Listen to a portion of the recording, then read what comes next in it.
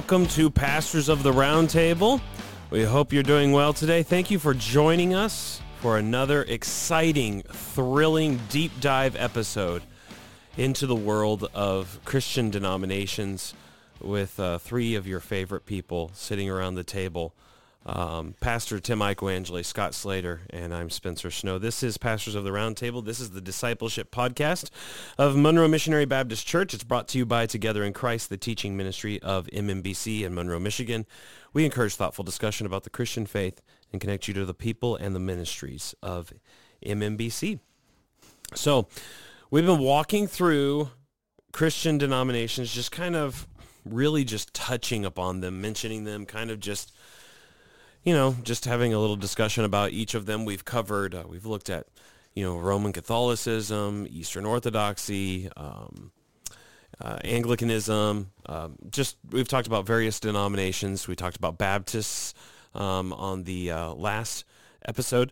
And this week we're going to talk about Methodism, the Methodist denomination, as well as kind of throwing in underneath that a group of churches called the Holiness Tradition, and we would kind of churches that would be within that tradition would be like the Nazarene Church, or there's other churches that have even the word holiness in them that you would include underneath that. So Methodism and the Holiness Tradition as well.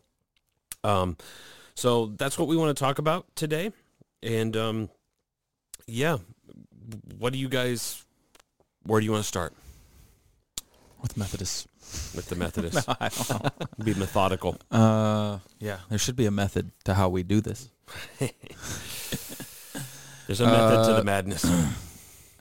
I've always known of Methodists. We usually ask, like, what do you think people think when they hear this or whatever. I really would have nothing to say about Methodists. Right. I guess now what it would be is I view most Methodist churches as very liberal that I know. Like, that's the way I would see them being. But before that, I think that seems to be like a more recent thing, I guess, to me. But before that, I don't know what I would say. I would have always had a question about what do they do? I don't know. The church I became a Christian in, it was our church, and then a big parking lot, and literally on the other side of that parking lot was a Methodist church. But our church never interacted with them, and so I really don't know much about Methodist either. Yeah, I don't have much interaction with Methodism. I mean, other than the fact that there are many Methodist churches, and you'll notice they're spaced out sometimes. Like they're similar to Baptist churches in some ways, because there's a Methodist church every just so many miles, it seems like. Even in our area in Monroe County, like you go just a few miles here or there or that way, there is a Methodist church of some size planted there, and so they have a far-reaching influence here, I think, or at least in the past did in America. Mm-hmm. Is our hymnals pretty persuaded with Methodist? Yeah, it's a good point. Yeah, we'll actually talk about that too. I think. I'm sorry. No, it's a great lead-in. I do know that, recently, a Methodist denomination split because, Yes. there's, what Tim said, you think of Methodists as being more liberal. Well, they were I don't know all the right words to say, but they were part of the same denomination as, African. Yeah, the United Methodist Church. Yeah, so Africa basically just split off. Right. And it's funny, they're actually the conservative Methodists in Africa, as opposed to what we have here. Yeah, the United Methodist Church is in the process of splitting, and the larger group is staying with the conservatives, but the larger group is made up of a lot of Africans, and I'm assuming there's going to be some churches in the United States. I think I've heard a more well-known Methodist seminary, Asbury Seminary in Kentucky, I believe is going to align more with the conservative side. So will the majority of Methodists in that denomination be African? I would assume in that new denomination, I could be wrong, but I would think probably yes. That's cool. But I think also that I think that overall, so it's ironic. In America, it's probably going to seem like most of them are going liberal. I would assume most American Methodist churches would probably stay in a more left-leaning, theologically speaking, not politically speaking, but theologically speaking, denomination, whereas I think probably the bigger chunk, though, of the denomination, which is made up of worldwide, and a lot of it in Africa, is going to go conservative. So that's an interesting development taking place worldwide. And it's a good reminder, too, that there's a lot of really solid Christians in Africa. Yeah. A lot of brothers and sisters that are actually holding the line for the gospel and scriptural truth. So Methodism. Methodists, it's kind of, and this is one of the things that's... we live in the United States of America, obviously. We were part of, our founding is rooted in the British colonies. So many of the denominations that we experience in the United States of America are connected to English-speaking roots, right? So Methodism, like the Baptists, right? They come from England. Anglicanism, or the Episcopal Church, comes from England. Presbyterians come from Scotland. And similarly, Methodism is rooted in England originally, just like so many of these denominations are. And actually, it comes around some famous founding fathers, so to speak, of the Methodist movement, the Wesley brothers, Charles Wesley, John Wesley. Charles is more famous for writing the hymns. John Wesley was a famous preacher, organizer, and such. And then, of course, George Whitefield, who was a very famous international preacher at the time, preached in both the British Isles, but also in the American colonies, which were the colonies before the American Revolution.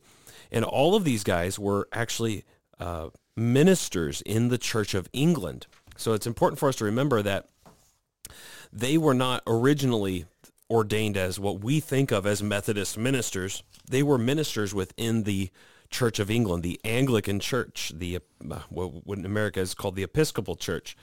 And they started to preach, and they would preach and spread the gospel and such. But eventually, they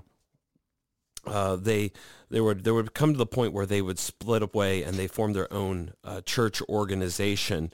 And Methodism became very spread fast in the United States, particularly.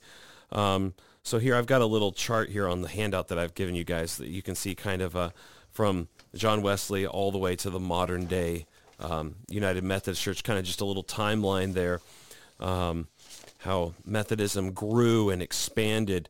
And right, we talk about how, especially with westward expansion, and this is how it's interesting how history in society influences religious history.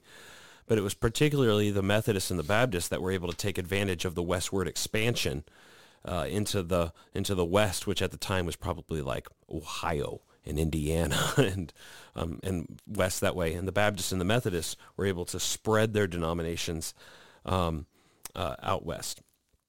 And then eventually from Methodism, where we've got people like John and Charles Wesley and such like that, and we also then eventually will have the idea of the holiness churches, which will come out of Methodism. And those are churches... Does that include the Brethren? The Church of the Brethren. Oh. 1800? Yeah, they eventually merged with the United Methodist Church, I believe. You're talking about the United Brethren? Yeah. Mm-hmm. Yeah. I think they would eventually merge it with the United Methodist Church. Okay. And become, yeah. And so from the Church of England, right, you have the Methodists. Then from the Methodists come like the holiness churches, so like the Nazarene Church and other churches like that. And then out of the holiness movement comes the Pentecostal tradition. So you kind of have a far-reaching influence that Methodism has outside of even what we would call the Methodist churches, where they have some relationship of sorts to not only themselves, but then to these other holiness traditions, and then to Pentecostalism and even into charismatic theology as well. So, any thoughts as we're walking through this? No. I mean, I don't necessarily enjoy what I'm hearing yet.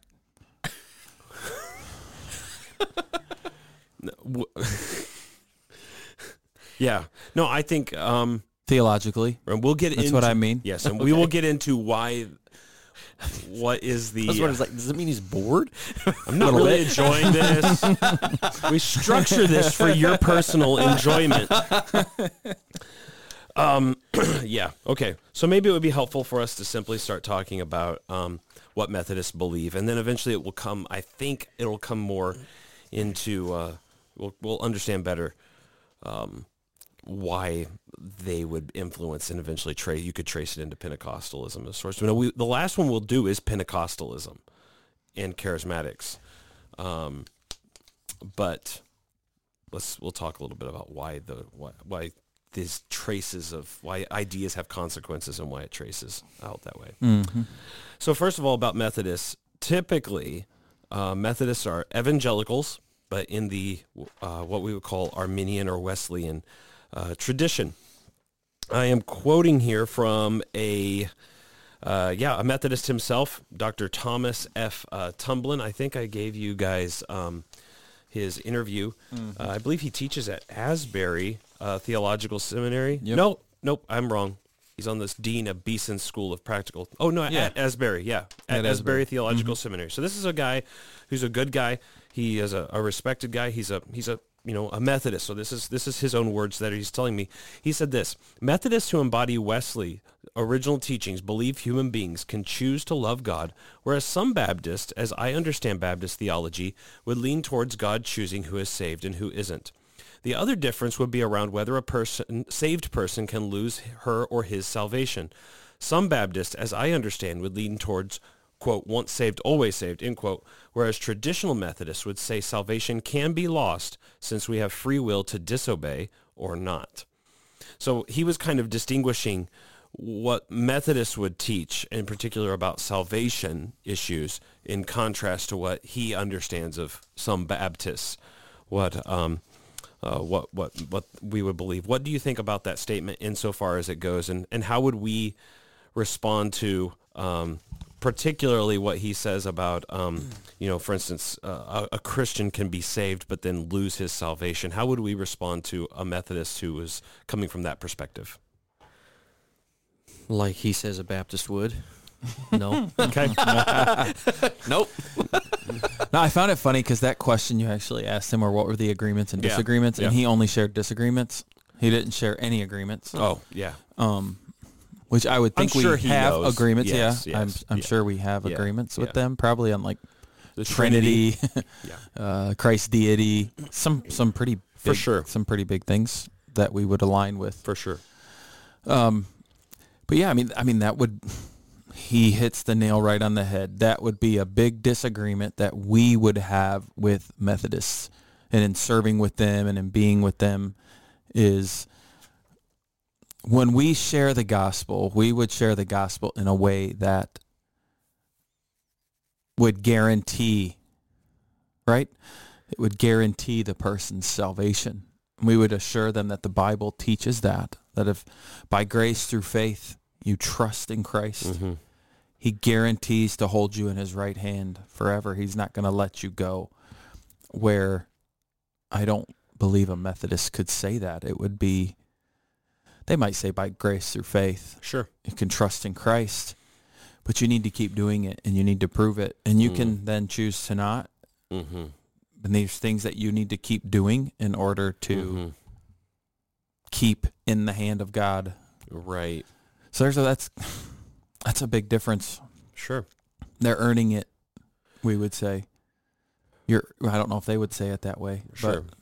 but that would be our argument. Like, it seems like you're earning your salvation every day, or at least you're having to do something to keep it. Maybe you would say he saved you, but you have to maintain it. Yeah. I mean, it would be hard to say that that's not what they're saying based on like his last statement, since like it says salvation can be lost since we have free will to disobey or not. And so like that actual phrase, I mean, it makes it sound like, yeah, your salvation is coming by your obedience in that sense. I don't know if theologically that's what they would say, but that's what that phrase sounds like to me.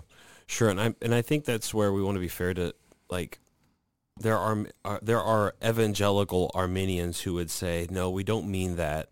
We just mean that you can eventually probably refuse to stop. You can stop trusting in the grace of Christ. And I'm sure that they would not think of faith as being meritorious. Again, you'd probably have to talk to an individual to figure out where they're coming from. But we would see concerns like that because ultimately, though, there's also questions behind that about the nature of the problem of sin, about how bad, again, we come back to that basic question of what is the problem, because what the problem is going to influence what the solution has to be. If we are so lost and undone in original sin that only the grace of God breaking into our lives, him taking the initiative, can save us, well, then whenever he tells us that no one can take you from my hand, when Jesus says those words, or that Paul says, he who began a good work in you will bring it to completion, then we're trusting that salvation is primarily something that God does. Whereas these other traditions start placing more and more power and capability within man's will and our ability to choose or reject. And so therefore, you believe, but then you can also reject and lose your salvation, your justified status. Yeah. And like you said, to be fair to them, Methodists would still see that as that is God's grace. Yeah. Because of what they believe in your note below about prevenient grace. Yeah. And how that functions in their theological system. Correct. Yeah. And that would be a big deal. It's the grace, the prevenient grace. I've got a quote here from the Lexham Glossary of Theology. They believe that when we talk about prevenient grace, it's the grace of God that God extends to all people that enables them to respond to either accept or reject the gospel. So they would say that, yeah, we're dead in sins, but then God gives this universal grace to everybody that kind of like rehabilitates them halfway. They probably wouldn't like that terminology, right. But you understand what I'm saying. Well, it would. Sorry, you may be standing. No, the holiness is starting to come on here, right? But what they would say is that it's almost like that's what freed you from your enslavement to your sinful nature to choose. Yeah. It gave you the ability right. to choose. It's kind of like your will is set free now to be saved or not to be saved. Yeah.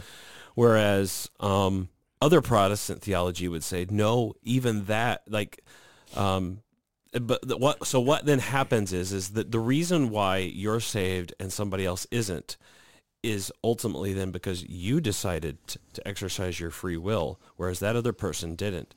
Whereas in Reformation theology, Lutheranism, traditional, the particular, some Baptists in the past and the Reformed tradition would say, no, it's because the Holy Spirit transformed your will and renewed it so that you automatically, you willingly receive the gospel, but that is a special, wonderful work of God's love and kindness and power to you.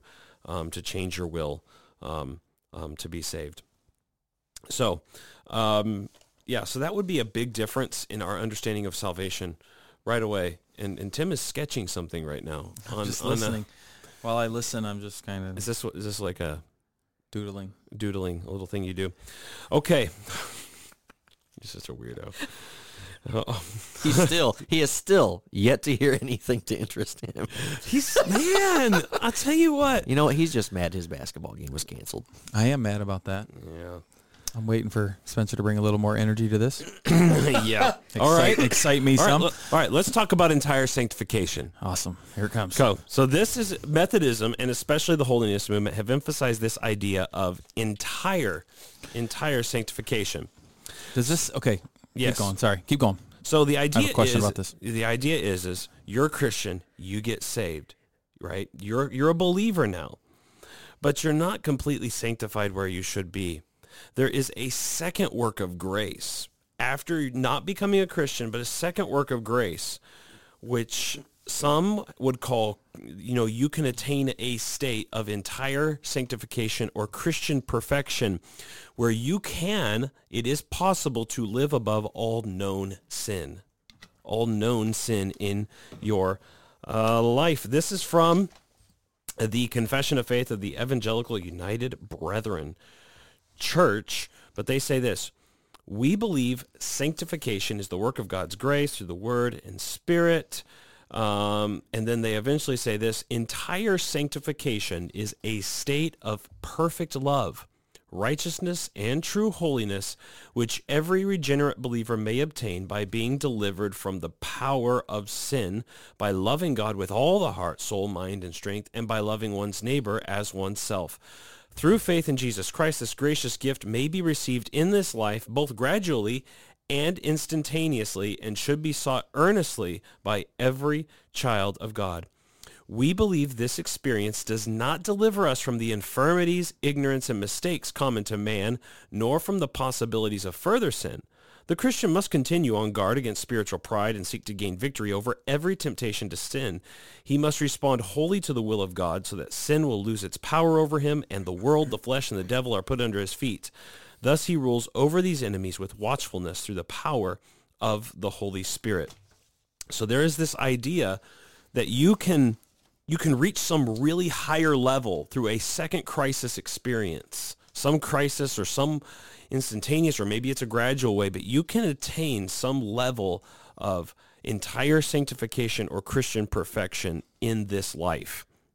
What would we say in response to that? Have you guys reached it? Yeah, mine was instantaneous. I was about 3. Jeez. I'll talk to Amanda about that. Yeah.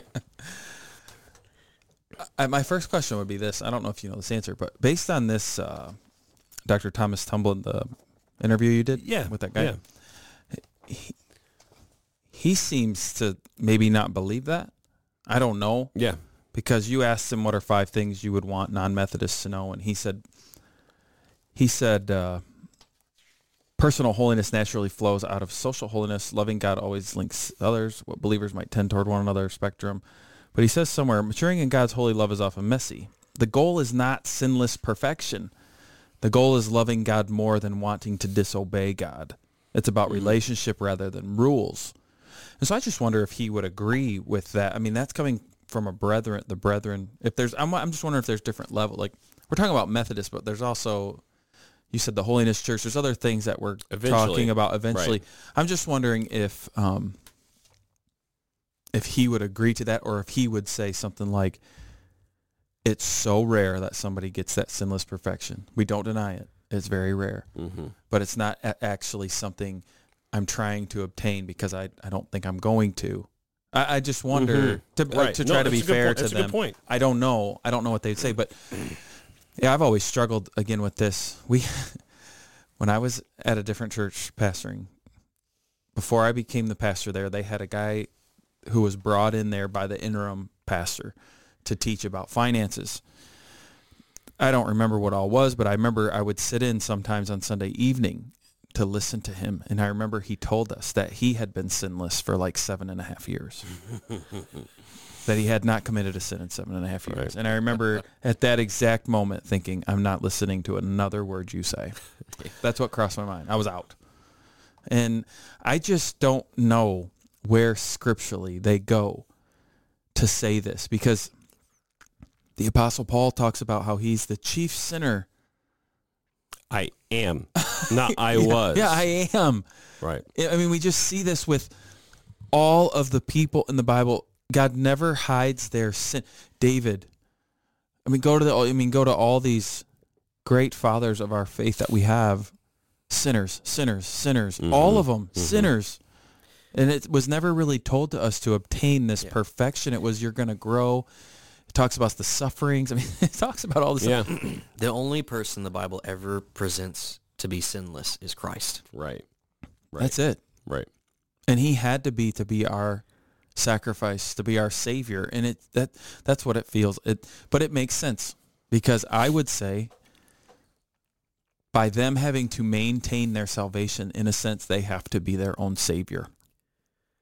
That's kind of what I would fall to. Did this doctrine originate with Wesley? Yeah, he seems to have been the guy that really pushed it. It'd be interesting. John. Yeah, I should have clarified that. John, yeah. It'd be interesting to me to see, like, where he wrote about this, or like what his exegetical evidence for it was. It's a good point. I'm trying to think of in my mind. I think there was a specific text of Scripture. What I mean by that is, like, where did he go in the Bible to see this? Okay, let me see. I'm going to open my Bible. I think it's from 1 Thessalonians. Oh, let me read it here. Keep talking. Okay, no, here it is. 1 Thessalonians chapter 5, verse 23 and 24. Now may the God of peace himself sanctify you completely, and may your whole spirit and soul and body be kept blameless at the coming of our Lord Jesus Christ. He who calls you is faithful. He will surely do it. So there's one text that you could see could be pulled if misunderstood. See? I would also see maybe Romans chapter 6, Yeah. talking about how you are no longer a slave to sin. Right. And there's an ongoing debate on what that means. Does that mean that you should be able to resist everything? Right, You right. know, I think behind this, and I'm stealing this, there's a helpful article called Models of Sanctification on the Gospel Coalition, but they talk about these different types. But one of the things they talk about with John Wesley, with his specific view of Christian perfectionism, it says this: Wesley taught Christian perfection, which as he qualifies does not refer to absolute sinless perfection.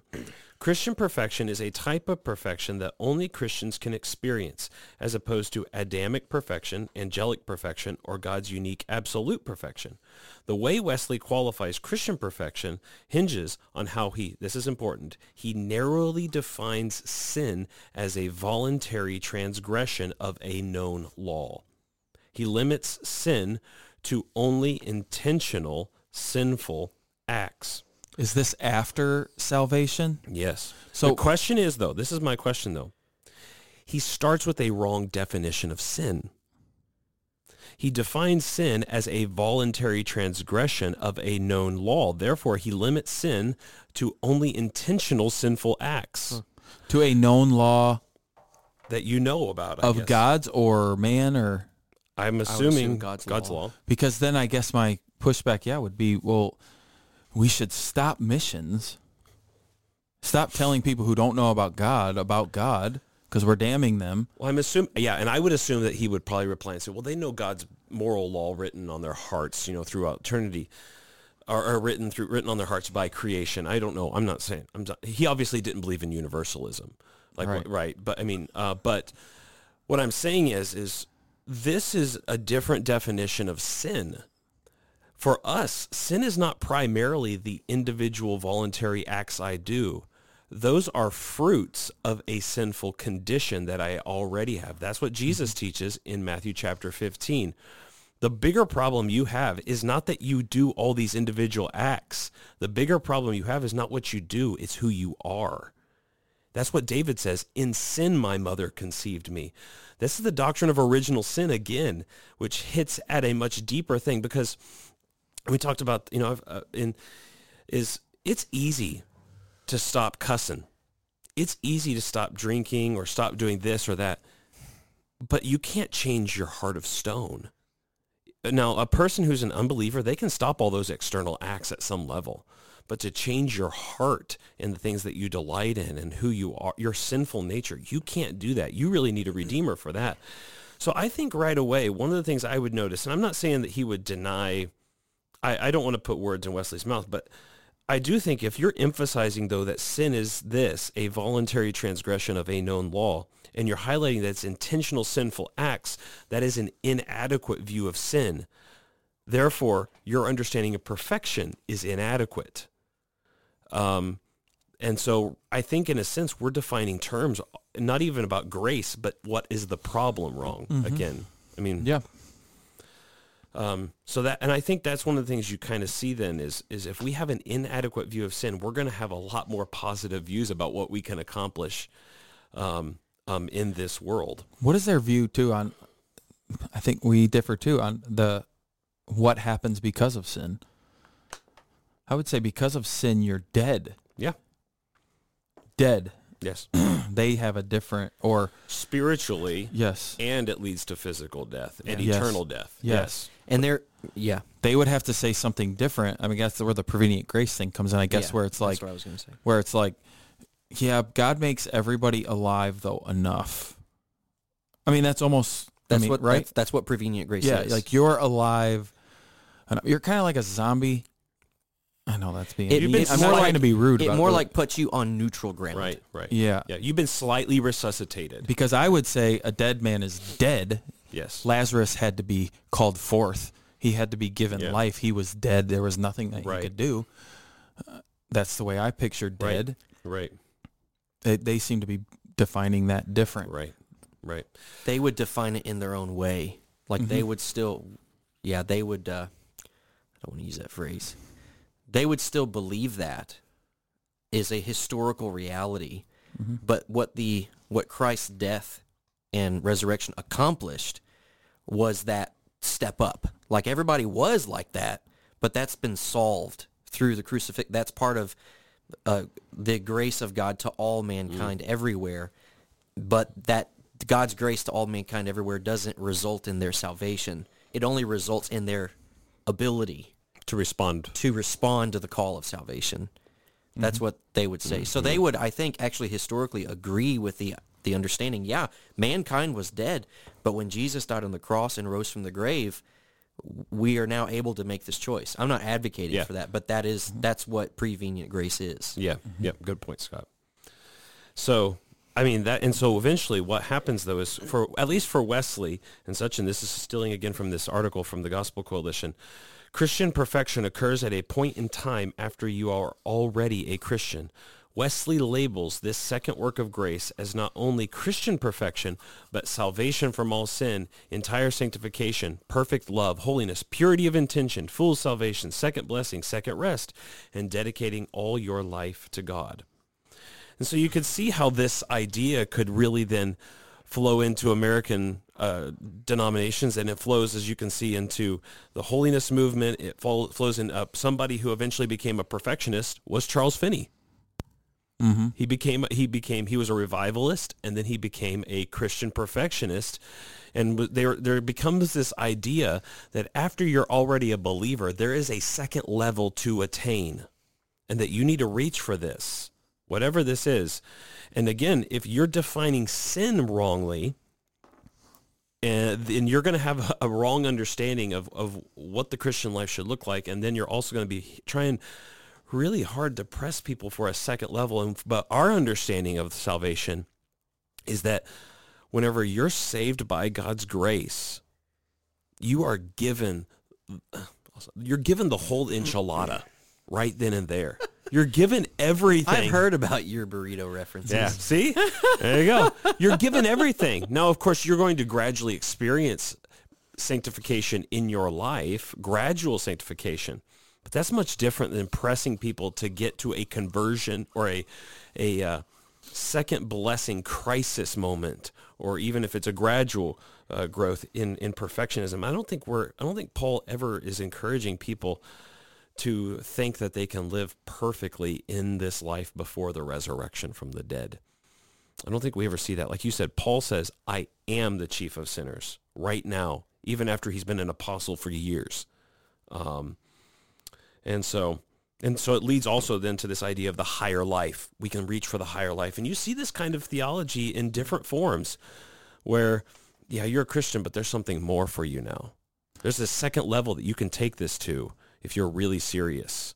You don't want to live on this lower plane anymore. Yeah, I just feel like being in a faith like that is would be so tiresome. You know, Jesus says, "Come to me, all you heavy laden, right? I will give you rest. Take my yoke upon me, learn from me." It just feels like this is saying something opposite. Yeah. It's almost like Jesus is saying, that I just meant that for salvation, but after that, get ready. You got to buckle up, man. Right. You got a lot to do if you're wanting to attain what we really want you to do. I'm just kind of giving you the nudge here. Mm-hmm. And I just don't think that's consistent with the New Testament. And I can't imagine how tiring that must be. I mean, it'd be an easy way to preach.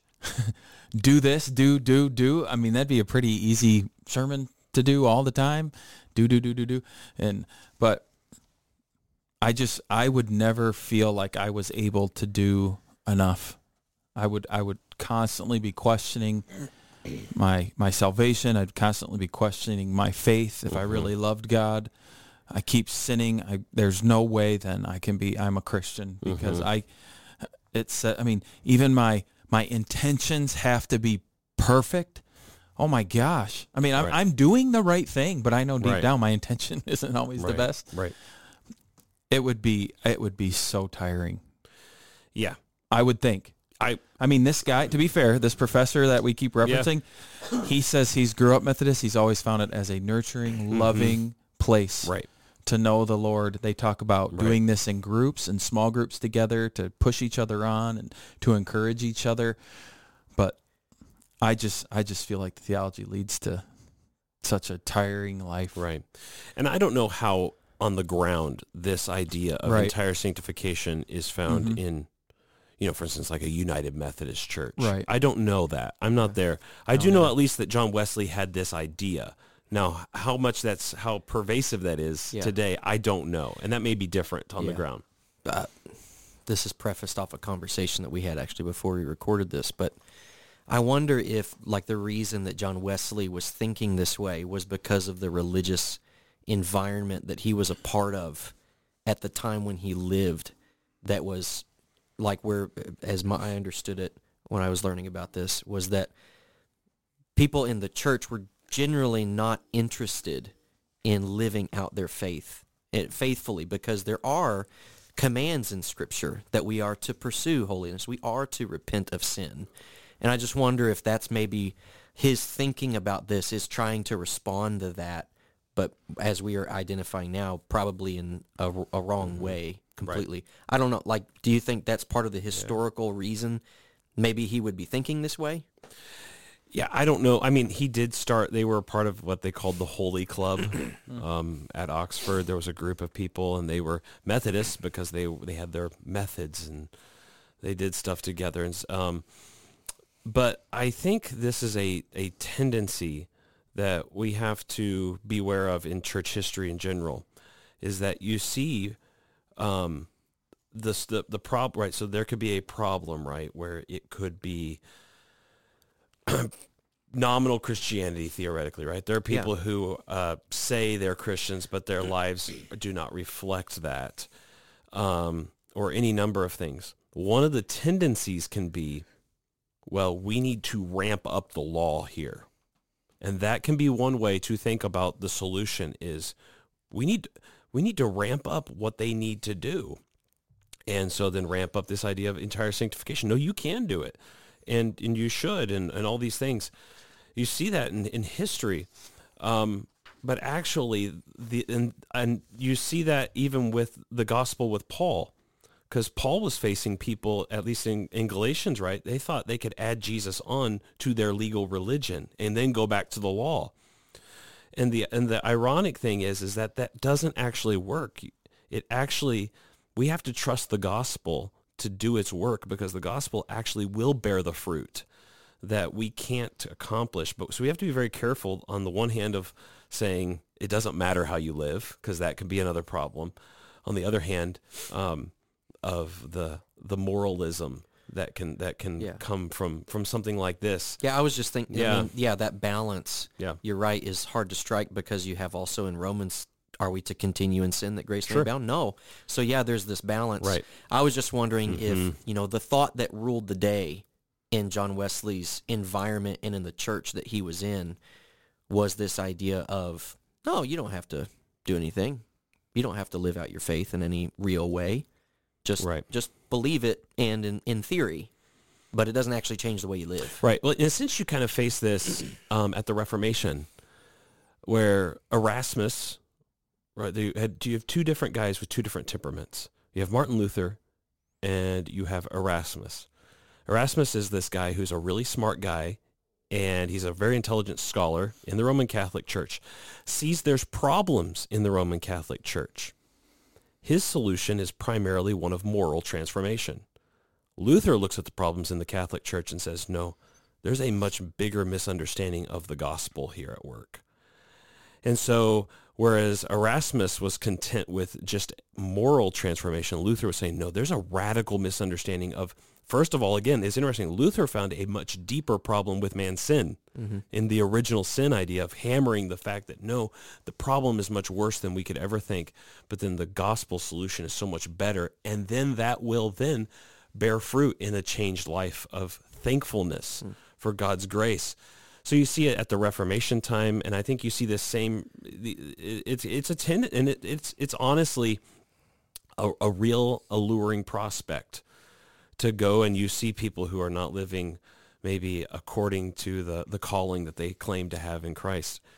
And the solution, it's interesting. The problem can be is that we don't even get to the point, right, what you were saying in Romans 6, where Paul even has to address the problem. Well, should we just keep sinning? Sometimes the problem is that you have Christian churches that don't even get to that point where that no one's asking that question because the law is so clearly preached to them over and over and over. They don't really understand grace to even get to the point. Yeah. So, but I think also when you think about second blessing, this whole idea though of a second experience, this second level, you can see then how it would lead to not only in holiness churches where we're bringing this back again, this idea of reaching for entire sanctification, but then you could see how this would then lead to Pentecostalism, because Pentecostalism additionally says there's a second level, a second crisis experience you need to have. But now we know the Spirit baptism comes to you because you visibly speak in tongues. So you can see this line of thought. I'm not saying John Wesley was a Pentecostal, but I'm just saying you could trace some of the line of thinking and how it could eventually lead to Pentecostalism. If you think that you need this second experience of grace, you could see why it would eventually lead to Pentecostalism in various sorts. So before we wrap up, one thing to note, there's been a lot of Methodist hymn writers. Charles Wesley was really good at it. Wrote a ton. I think I said over 6,000 hymns. That's crazy. Yeah, it says he did 56 volumes in 53 years. Yeah. He was. It's a lot to say. Yeah. That's a lot to say. So, Fanny Crosby, right, who wrote like Blessed Assurance, To God Be the Glory, all those songs. So they were great hymn writers. They've contributed a lot to hymnals that we even sing today. Yeah. And then also, we need to give Methodism its kudos. They have emphasized evangelism throughout their tradition. We see like George Whitefield going around and preaching, and John Wesley, and so they have had an evangelistic impulse, concern for the souls of others. And we should point out too, Charles Spurgeon was saved in a Methodist church. Whenever he visited a Methodist chapel, he went and heard the gospel preached. And so we're not saying these people don't preach the gospel. We're not saying that, but we are saying that while we have theological differences, we're grateful that they have taken the gospel to many people. And, like for instance, we have many brothers in Africa who are conservative Methodist Christians who really love the Lord Jesus Christ. And we're not trying to deny that either. So, yeah. I think Bill Gaither's Nazarene. Yeah, I think you're right. Which kind of or goes, Church of God, maybe. No, I believe Nazarene, which goes from this line. Mm-hmm. I'm pretty confident it's Nazarene, which goes from this line, right? Yeah. Another writer many people would know and listen to. Sure. But again, I think you need to know that when you know their songs, right? You need to know where they're coming from and what they could be teaching. Because again, if the point of singing is to continue to teach each other the truths of the word, you need to make sure that it's what you are believing. Correct. And so we just have to be discerning with it. Mm-hmm. Yeah. Mm-hmm. And I tend to know a lot of Nazarene church members around here, more so than Methodists. I feel like, at least in our area here, which again, you said falls from this kind of down the line. It does, yeah. Down the line a little bit. So, Mm-hmm. I don't know. Hopefully it's helpful to know how to have a conversation and Sure. whatever. Yeah. Yep. Okay. All right. Well, if there's nothing else, we'll let you guys go. Thank you for listening to this. We hope it's been entirely good to listen to. Hope you've been as entertained as Tim has been. Right. I don't know. Tim's going to come up with the next set of topics or something to do. This because has been great. I think that's a good idea. What is wrong? I think he Let's needs come. to lead What the is? What next do you think he series. needs to do? I've led a series. You've led a series. Yeah, what do you think he It's should Tim's do? turn. I don't know. I'm going to let him in with all of the gifts that he told us about him having this morning. That's a good point. He will find something to I lead a engine. series every Sunday morning. Oh boy. Every single. But Sunday like you morning. said, that's not a weight on your shoulders, It's not. right? It's not a Preach the way. word. Just preach the word. Wow. I don't have to come up with something like you guys do in here all the time. I think your sermon on Sunday was great. Thanks. It was encouraging. Okay, I'll think of a topic. I don't know what it'll be. Foods in the Bible. Cooking with Tim. Cooking with Here's how God made manna. I don't know what more you guys want from me. What am I not doing? I Is mean, it the way you told I'm us sitting? you told us about all these gifts that you have. Is This it the morning. way I'd I'm like to sitting? learn. That was in a staff meeting, of which I was being made fun of there as well. It just continues. That's all right. I can handle it. I could share a lot of things, but Yeah. Okay. Well. but again, if you guys could tell me what I need to do better, I will. But you are the expert on this, Spencer. You spent time studying it. I have not spent a lot of time studying the Methodist Church and a lot of history. And so I listen to you, and as I think of things, I try to ask. Yeah. I try to be fair. I try to read, but I also don't want to be, I'm afraid sometimes to share because I don't want to be rude to that denomination. Sure. I don't want it to come across as rude when Yeah. it's probably just pure ignorance. Sure. Mm-hmm. But you guys don't mind doing that, so. No. Actually, like your thought there actually goes a little bit in hand of something I was thinking of earlier, that a lot of the people in some of these denominations we would call, I think, brothers, and that we would agree with a lot of the things they believe, but we would say that we think that they're inconsistent, or that, like, a part of what they believe theologically, we don't understand how they get there scripturally, right? Did you think that's a fair way to describe that? Yeah, I try to think, there's definitely like the umbrella of I believe they're brothers and sisters. And then I think the next umbrella for me would be, would I be able to serve with them Yeah, on a mission trip? sure.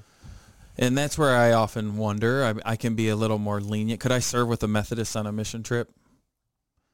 Probably before I could a Church of Christ or... Depends on if they're a liberal Methodist or a conservative. Well, that, Methodist, yeah, probably. okay. Yeah. I'm Good- trying good to... point, good point. Yeah, I'm trying to say specific, more the conservative side, you know. Yeah. Yeah.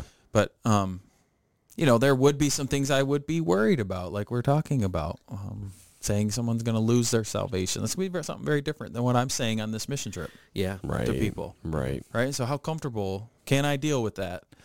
Mm-hmm. That's just stuff, that's questions that really do need to be answered, that the church, I think, would have to answer. Yeah. What's your comfort level with that? Could I stand with Methodists in the community to fight against trafficking? Sure. Yeah, I could, or some other thing. Sure. Yeah, I could stand with them before other denominations Yeah. for sure. Yeah. Yeah. But there's still differences that we're just trying to bring out and kind of talk Sure. about. But I do worry sometimes that it comes back as us being mean, and we're Yeah. not trying to do that. Yeah, that's why I said that. Yeah. And you said it too. That's it. So, All right. Well, good. Okay. All right. Well, we'll go ahead and do the little music here. And thanks for listening. Take care.